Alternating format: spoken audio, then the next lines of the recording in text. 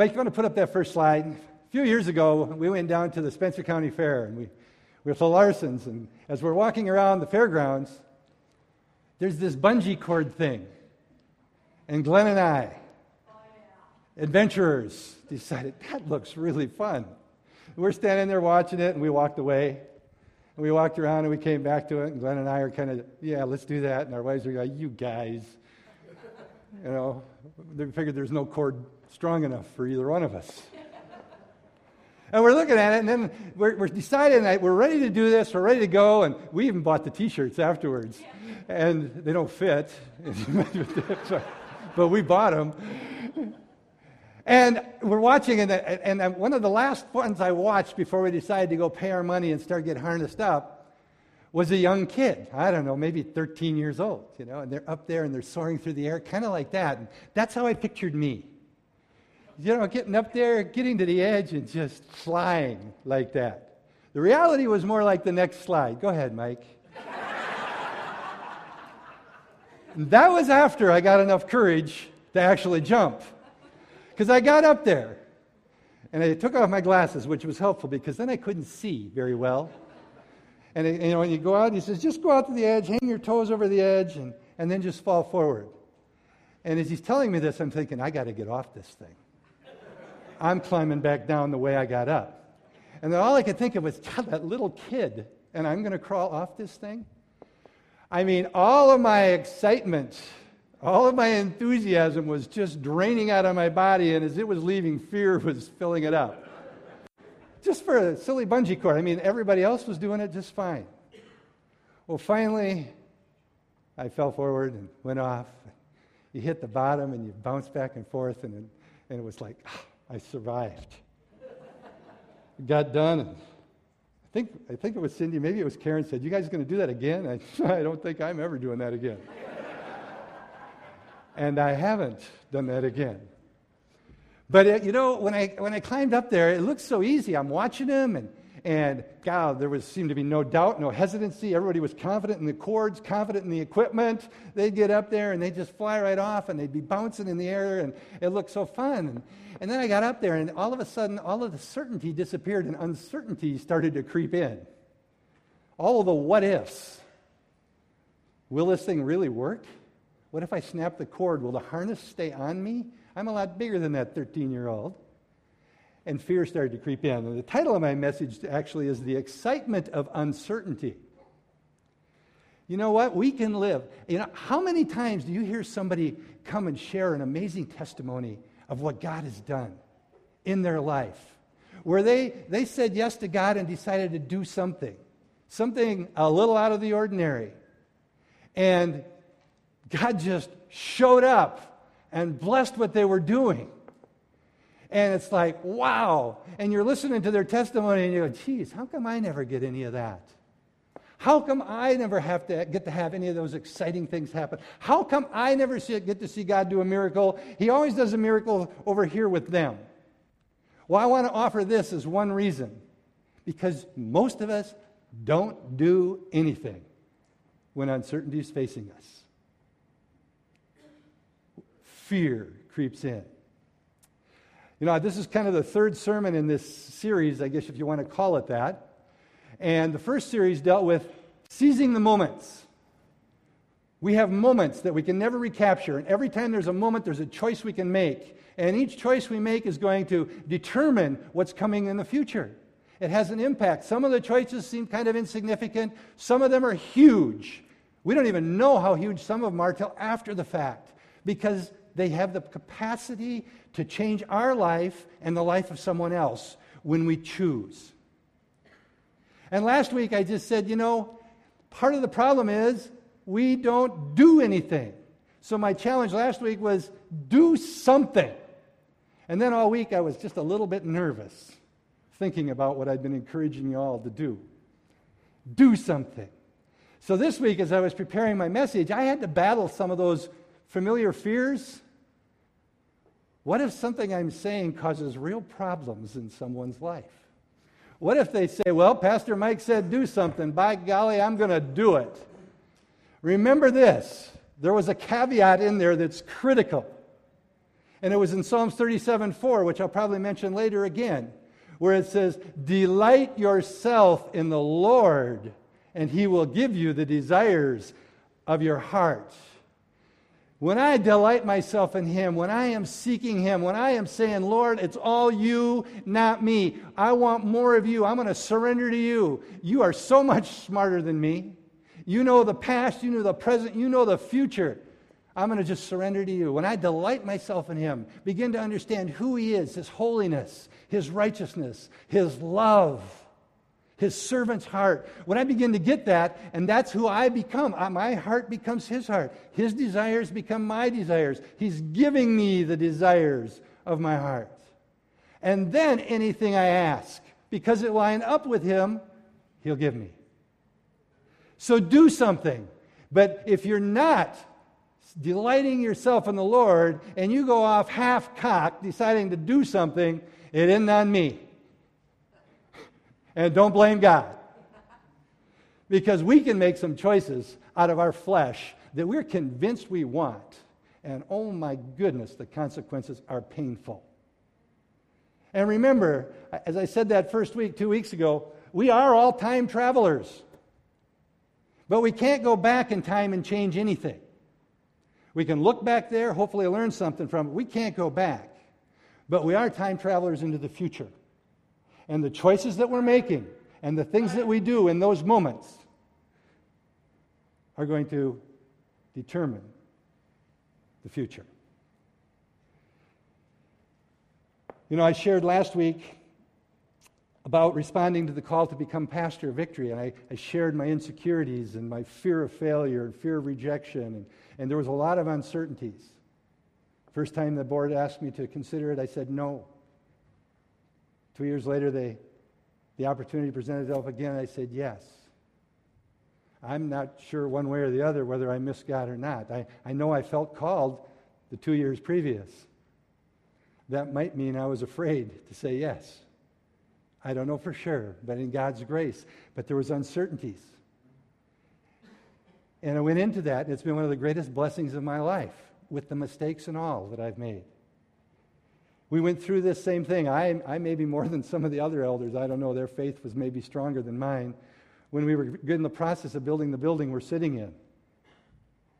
Boy, I'm looking at that. I'm looking how many dollars we're going to spend. And, you know, what if? Do you believe the Lord wants us to do this? Oh, yeah. But. Anybody ever say it that way? I'm sure the Lord called me, but. Oh, there's that hungry homeless person. They could use some food, but, geez, they might hurt somebody, or me especially. If we know what the Lord says we're to do from His Word, to love, to serve, to share the gospel, just do it. Do something. You're doing what He wants. Building the building was one of those things. So the title is The Excitement of Certainty and Revealing God Through Our Actions. You know what? When we act in those divine moments, God shows up and acts, and we're revealing Him. We're revealing His heart. We're revealing His passion. So I'm going to go back a little bit to the story of Jonathan. And again, I know some of you weren't here the last 2 weeks, or you missed one or the other. The little context is a story when Jonathan, who was the son of King Saul, who was king of Israel, and there's the Philistines, the enemy of Israel, and there's going to be a battle.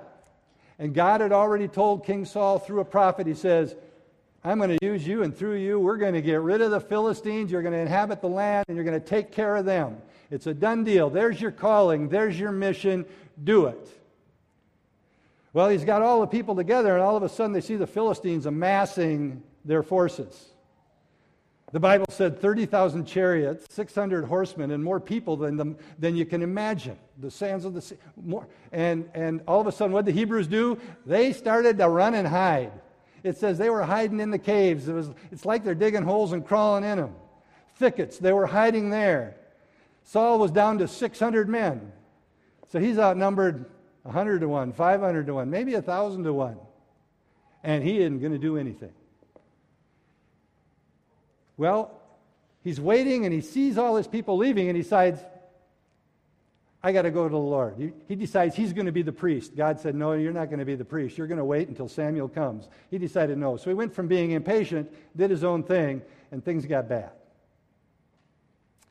Jonathan on the other side. I wish I could tell more of the story. I like it so much. But there was only 2 swords in the camp of Israel.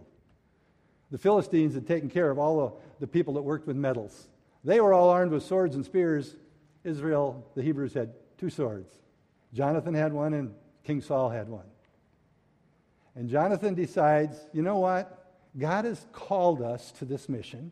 He has told us we're going to defeat the Philistines. And we're sitting up here doing nothing.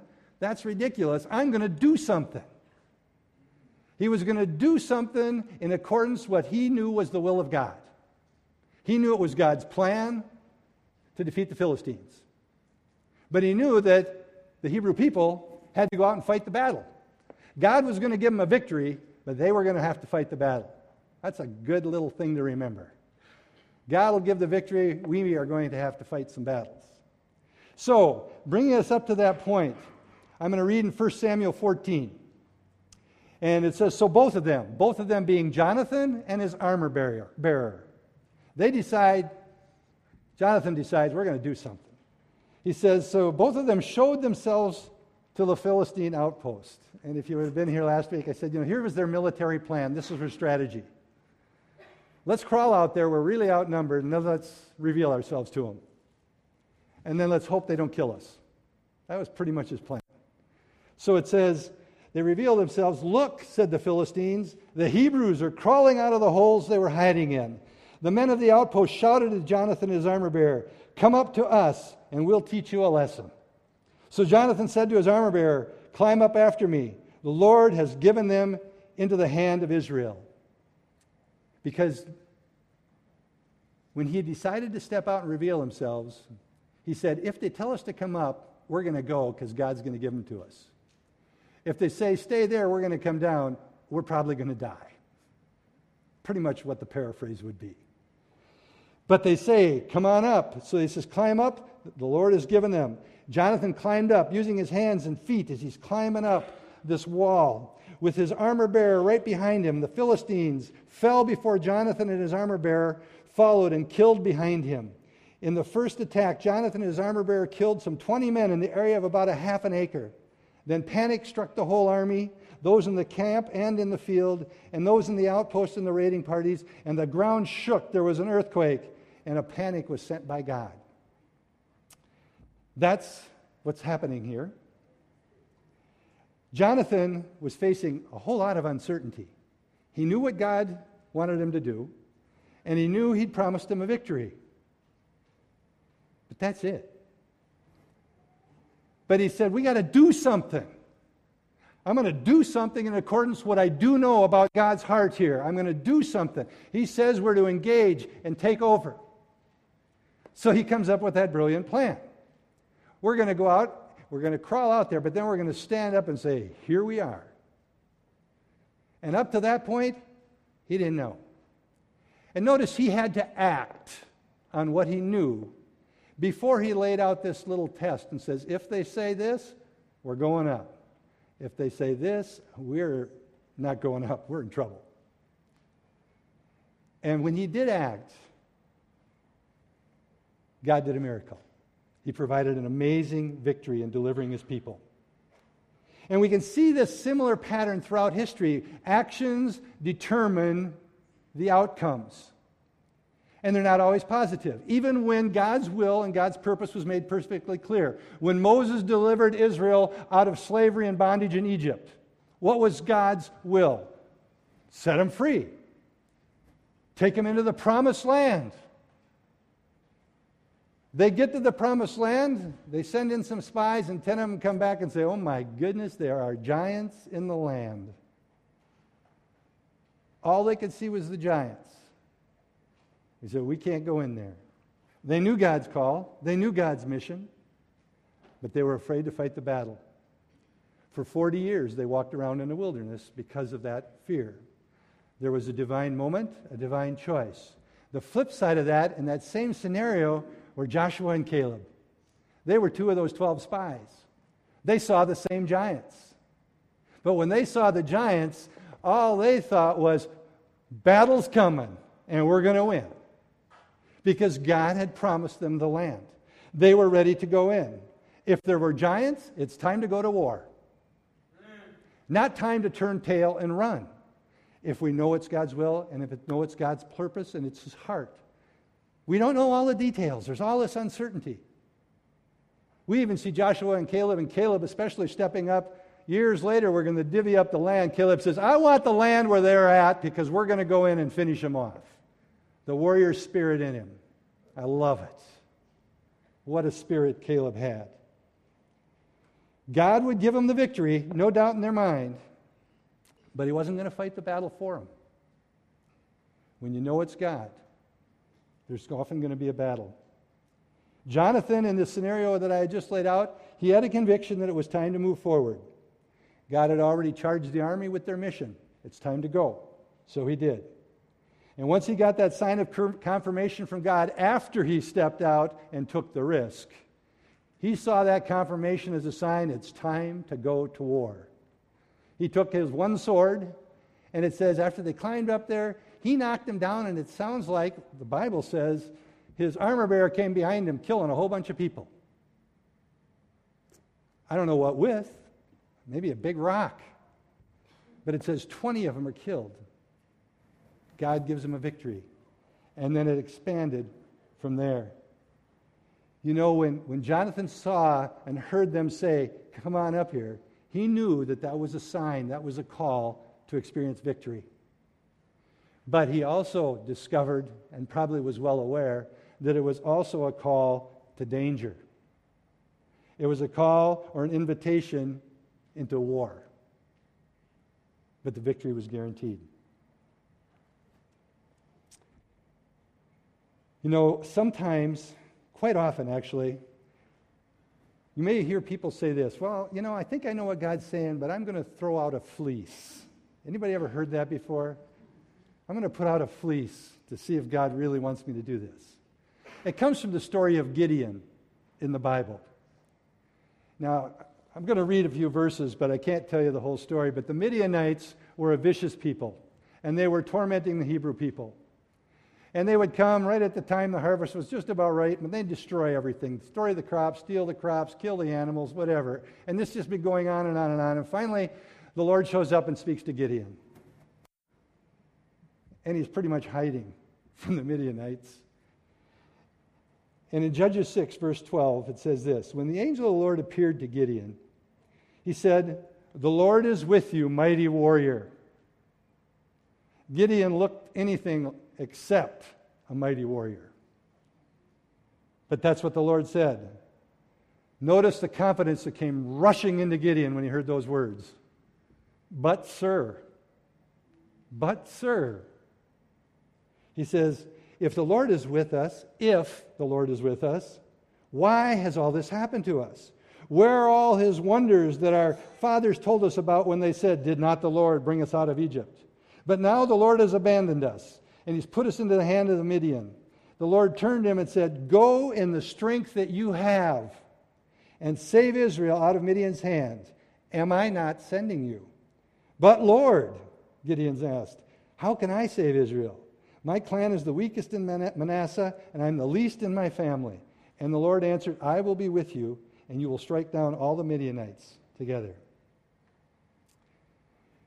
We often use, and then he goes on. I mean, that wasn't enough. Then he goes on and says, Lord, how about if you do this just to show me you really mean it? And then he goes on and says, well, how about if you do this to show me you really mean it? How about if I put this fleece of wool out and in the morning I wake up and there's dew on it? Then I'll know what you mean. He did that. Well, Lord, how about we do that again? And this time there can be dew everywhere, but not there. Okay, he went on and on and on. I'm not sure that that's the model we should be using when we're deciding whether to trust God or not. It's the wrong model. If you want to use that story for anything, it should be to show you and me the patience and the grace that God has towards us. It's not a model that we should follow. You know, I've put out many a fleece in my life, I have to admit. And God lets us do that because he's patient. He's merciful. But sometimes, we hear this, let's wait on the Lord thing. And I'm wondering who's waiting for who. Think on that. There you go.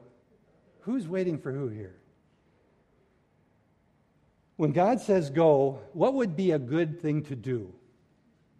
Go. When God says go, go. Go in the peace, go in the power, go in the love of Jesus. He's given us all that.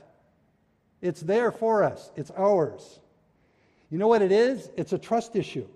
He told Gideon, go in the strength you have. Go with whatever you got. I mean, if you're like me, you'll sometimes say this to the Lord, but Lord, not me. Send someone else. They're way more talented, gifted, smarter, whatever than me. And he says, no. You go in the strength you have. I'm sending you out where you're going to be way over your head. Because then you got to trust me. And I get to show off and get the glory. I'll come through. Go in the strength you have. And he says that to Gideon. And Gideon comes right back with, but Lord. And then he finally says, I'll be with you. And it still wasn't enough. Sometimes with us, it's the same way. We aren't, what we're questioning isn't us and our ability so much as, do we really trust God? If we know his heart and we know his purposes, know his plan, do we really trust God? And I'm not talking about going and killing a bunch of Philistines.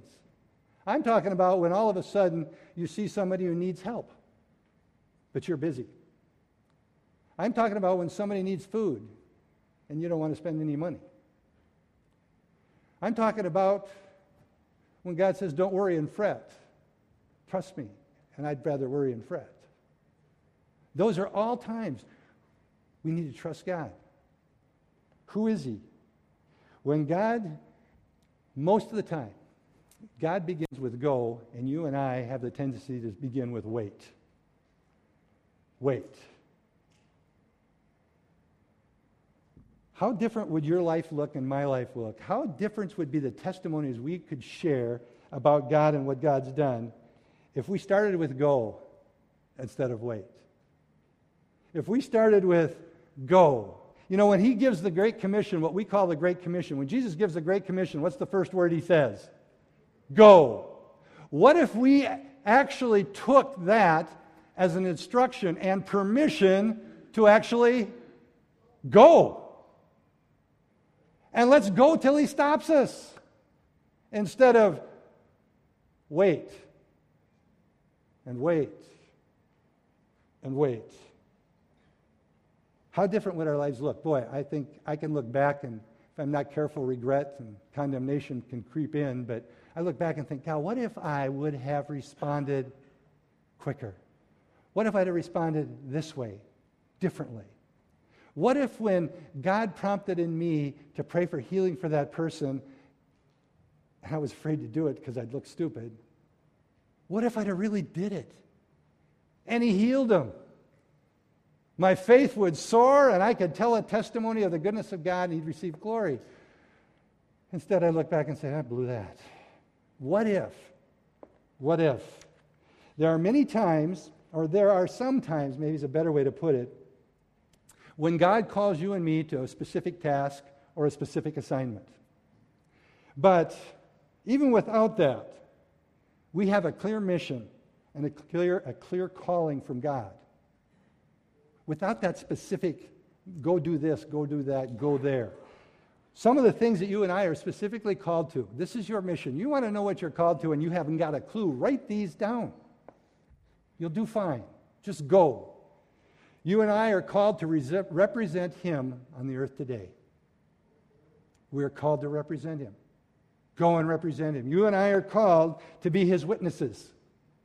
Go and talk about him. Tell people about him. You have his permission. Go do it. You and I are called to make disciples. We're called to do that. Anything you can do, we're called to make disciples. But what if they're the wrong person? What if this is the wrong time? What if I say something wrong? What if I make a mistake? Well, get over it. You will make a mistake. But you have permission. We are called to serve as ambassadors of reconciliation. We are called to reconnect people with God. We are called to reconcile people with other people. We're called to do that. It's part of your calling. We're called to love God and love our neighbor as ourselves. You have God's permission to love people. Go do it. We're called to serve others as Christ served us. That's part of our calling. That's part of our commissioning. You don't have to wonder.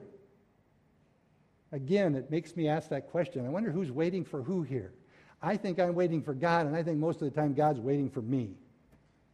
And as soon as I do something, he goes, all right, showtime. I'm going to glorify myself. I'm going to build the kingdom. Now, some of you may be a step ahead of me, and you're already going to that scripture that says, wait upon the Lord. I went there because I wanted to wait upon the Lord. And I discovered something interesting. I went into a concordance, and I hit the computer, and I wanted to see all the scriptures where the word wait was in there. There's a whole bunch of them on waiting on tables and things like that. Then there's a whole bunch of them that the word wait is used, and it should be or could be translated trust in, have confidence in, test him. And finally I found one that says just sit there and wait. One. And you know what they were supposed to wait for? Acts. Verse 1, or chapter 1. What were they supposed to wait for? The Holy Spirit. And as soon as the Holy Spirit came, what were they supposed to do? Go. Guess what? You have the Holy Spirit if you're a born-again believer. That's the only place I could find wait that means just stand by and don't do something. Wait. And even then, they were praying, fellowshipping. So I think we are waiting upon the Lord, and we are using it to cover up our lack of faith, our lack of trust, our lack of confidence in God. He wants us to get off our duff and do something. There's a lot of amens on that one. Thank you, Paul.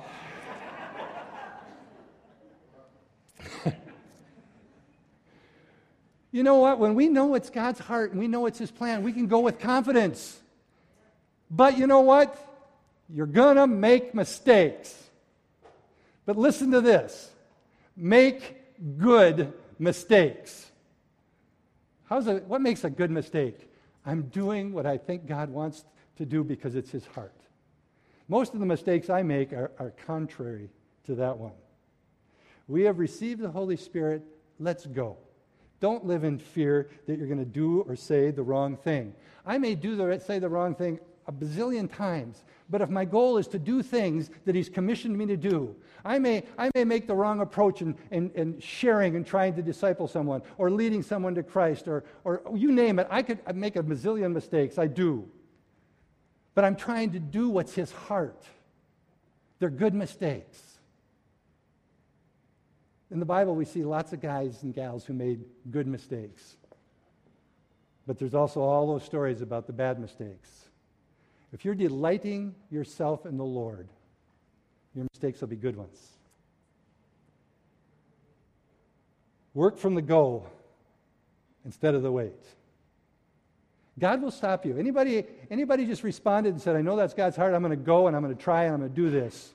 And all of a sudden you got a stop sign. I mean a true stop sign. He stopped you. I remember a time I was in Costa Rica. We were out in a small village and we were doing a church conference. I was traveling with Earl Kellum, those of you who remember Earl. And it was time we were praying for people to receive the baptism of the Holy Spirit. And we were laying hands on people, and all of a sudden, I had a few people where demons decided to show up. For some of you that don't understand that, just turn your ears off for a second. I prayed for a young girl about 16 years old. Turned out it was a pastor's daughter. She fell to the floor, foaming at the mouth. Demon possession. Cast out demons in the name of Jesus. It was astounding. All right. Testimony, witness. My faith is rising. I go over to another woman, and she's there, and the pastor's wife says, pray for this woman. I go, okay. I start to put out my hand, and the Lord stopped me. I just knew he stopped me. I didn't do it. And as soon as I looked at her and said, in the name of Jesus, she fell to the floor. If this doesn't fit your theology, you'll just have to figure it out some other way. And she started slithering like this across the floor. Now, I'm not very brilliant, but I kind of knew that was demonic. So I went over and I took the pastor's wife with me, and I got down on my knees and I was going to pray for her, and I was going to put my hand on her, and I heard as clear as could be, not audibly, "Don't touch her. She's into witchcraft." So I stood up and I asked the pastor's wife, I said, "Do you know this lady?" She says, "Yes, she lives with her sister and her mother down the street." "Is she a Christian and goes to this church?" "Nope. Her mom and her sister are all three into witchcraft." I said, "The Lord has stopped me. You need to minister to her. She needs to accept Jesus Christ as her Lord and Savior before you're ever to deliver her from these demons." He stopped me. But you know what? I'd rather do the go and let him stop me than me go, "Oh, geez, I've never seen that before. What do I do? I think I'll do nothing." Or I think I'll wait for a guarantee to success. What do you do about the giants that you and I face when you're about to go and do something? You know what? To face these divine moments and make the choice, you've got to be willing to face the giants. They're going to come. You know, when we're doing things God wants us to do, we are trying to increase His kingdom here on earth. Guess what? There is a king or prince of this earth, the prince or king of darkness, who doesn't want God's kingdom to advance. He wants the kingdom of darkness to advance. When we start doing the goes, he's going to get upset. He's going to try to put closed doors in front of us. If you're looking for signs always from God that are going to guarantee your success, I will guarantee you this. You will sit doing nothing most of the time, and the rest of the time you're going to be retreating. Because the guarantees of success, are the signs that we're looking for, aren't going to be there because we're in warfare. Do we know and trust God? Matter of fact, a lot of the times when the enemy's really rising up, you ought to know something. You're getting close to breaking through. God's about to do something amazing. I don't care whether it's unemployment. I don't care whether you're facing down demonic possession. It doesn't matter. When it's getting worse and darker, the enemy's trying to stop us. And sometimes we confuse walls, closed doors, as God saying no. God can close doors. I ask Him to do that all the time. God either open it or close it. But sometimes I come up to a closed door. You ever heard the line, when God closes a door, He opens a window? I don't know where that's found. Because in my life, I know most of the time the door closes and the window closes and it feels like I'm trapped in a hallway. But I know here it's a God thing He's called me to do. Sometimes you got to kick the wall down and go through, and God shows up. Jonathan's standing out there. Here we are, enemies. We're outnumbered 1,000,000,000 to 1. I think that's a door being shut, Jonathan. Go back to your tent and go to sleep. We're going to show them who we are, and then we're going to climb up that hill, and we're going to kill them all. And God's going to show up. A lot of times in our life, that's what He wants to do with us. You know, when we run into those difficult challenges, a few things happen. One, we discover who we are. We discover our fears in a hurry. We discover insecurities in a hurry. We get a good look at our own heart. It suddenly gets revealed to us, am I in this for what I can get, or am I in this for what I can give? When we face those challenges, you'll see who you are in the mirror. But you'll also see who God is. You'll see that He's trustworthy, that He is God, that He is all-knowing, all-powerful, and everywhere present God. When we seize those divine moments, conflict's going to come. I'm going to close with one other aspect of what I see in this story about Jonathan, and I think it's true for us. When you or I seize a divine moment and we take action, there's a very real possibility that we are going to bring others into the presence of God and to His purposes. Sometimes all other people need to see is someone stepping out with faith, and they're ready then to join in. I'm going to read in 1 Samuel 14, starting at verse 18. Saul said to Ahijah, that's a priest. He's talking to the priest. He's saying, let's pray. Well, Saul, if you read this story, Saul prays when he should be acting. He's acting when he should be praying. He just doesn't get many things right here. And he says, bring the ark of God. We're going to pray. While Saul was talking to the priest, the tumult in the Philistine camp increased more and more. Why? Because Jonathan was out there killing people.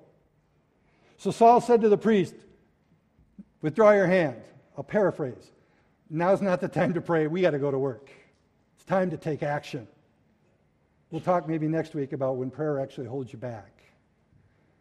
Sometimes we're going to pray about it and pray about it and pray about it and pray about it, and boy, are we spiritual, but we don't do anything.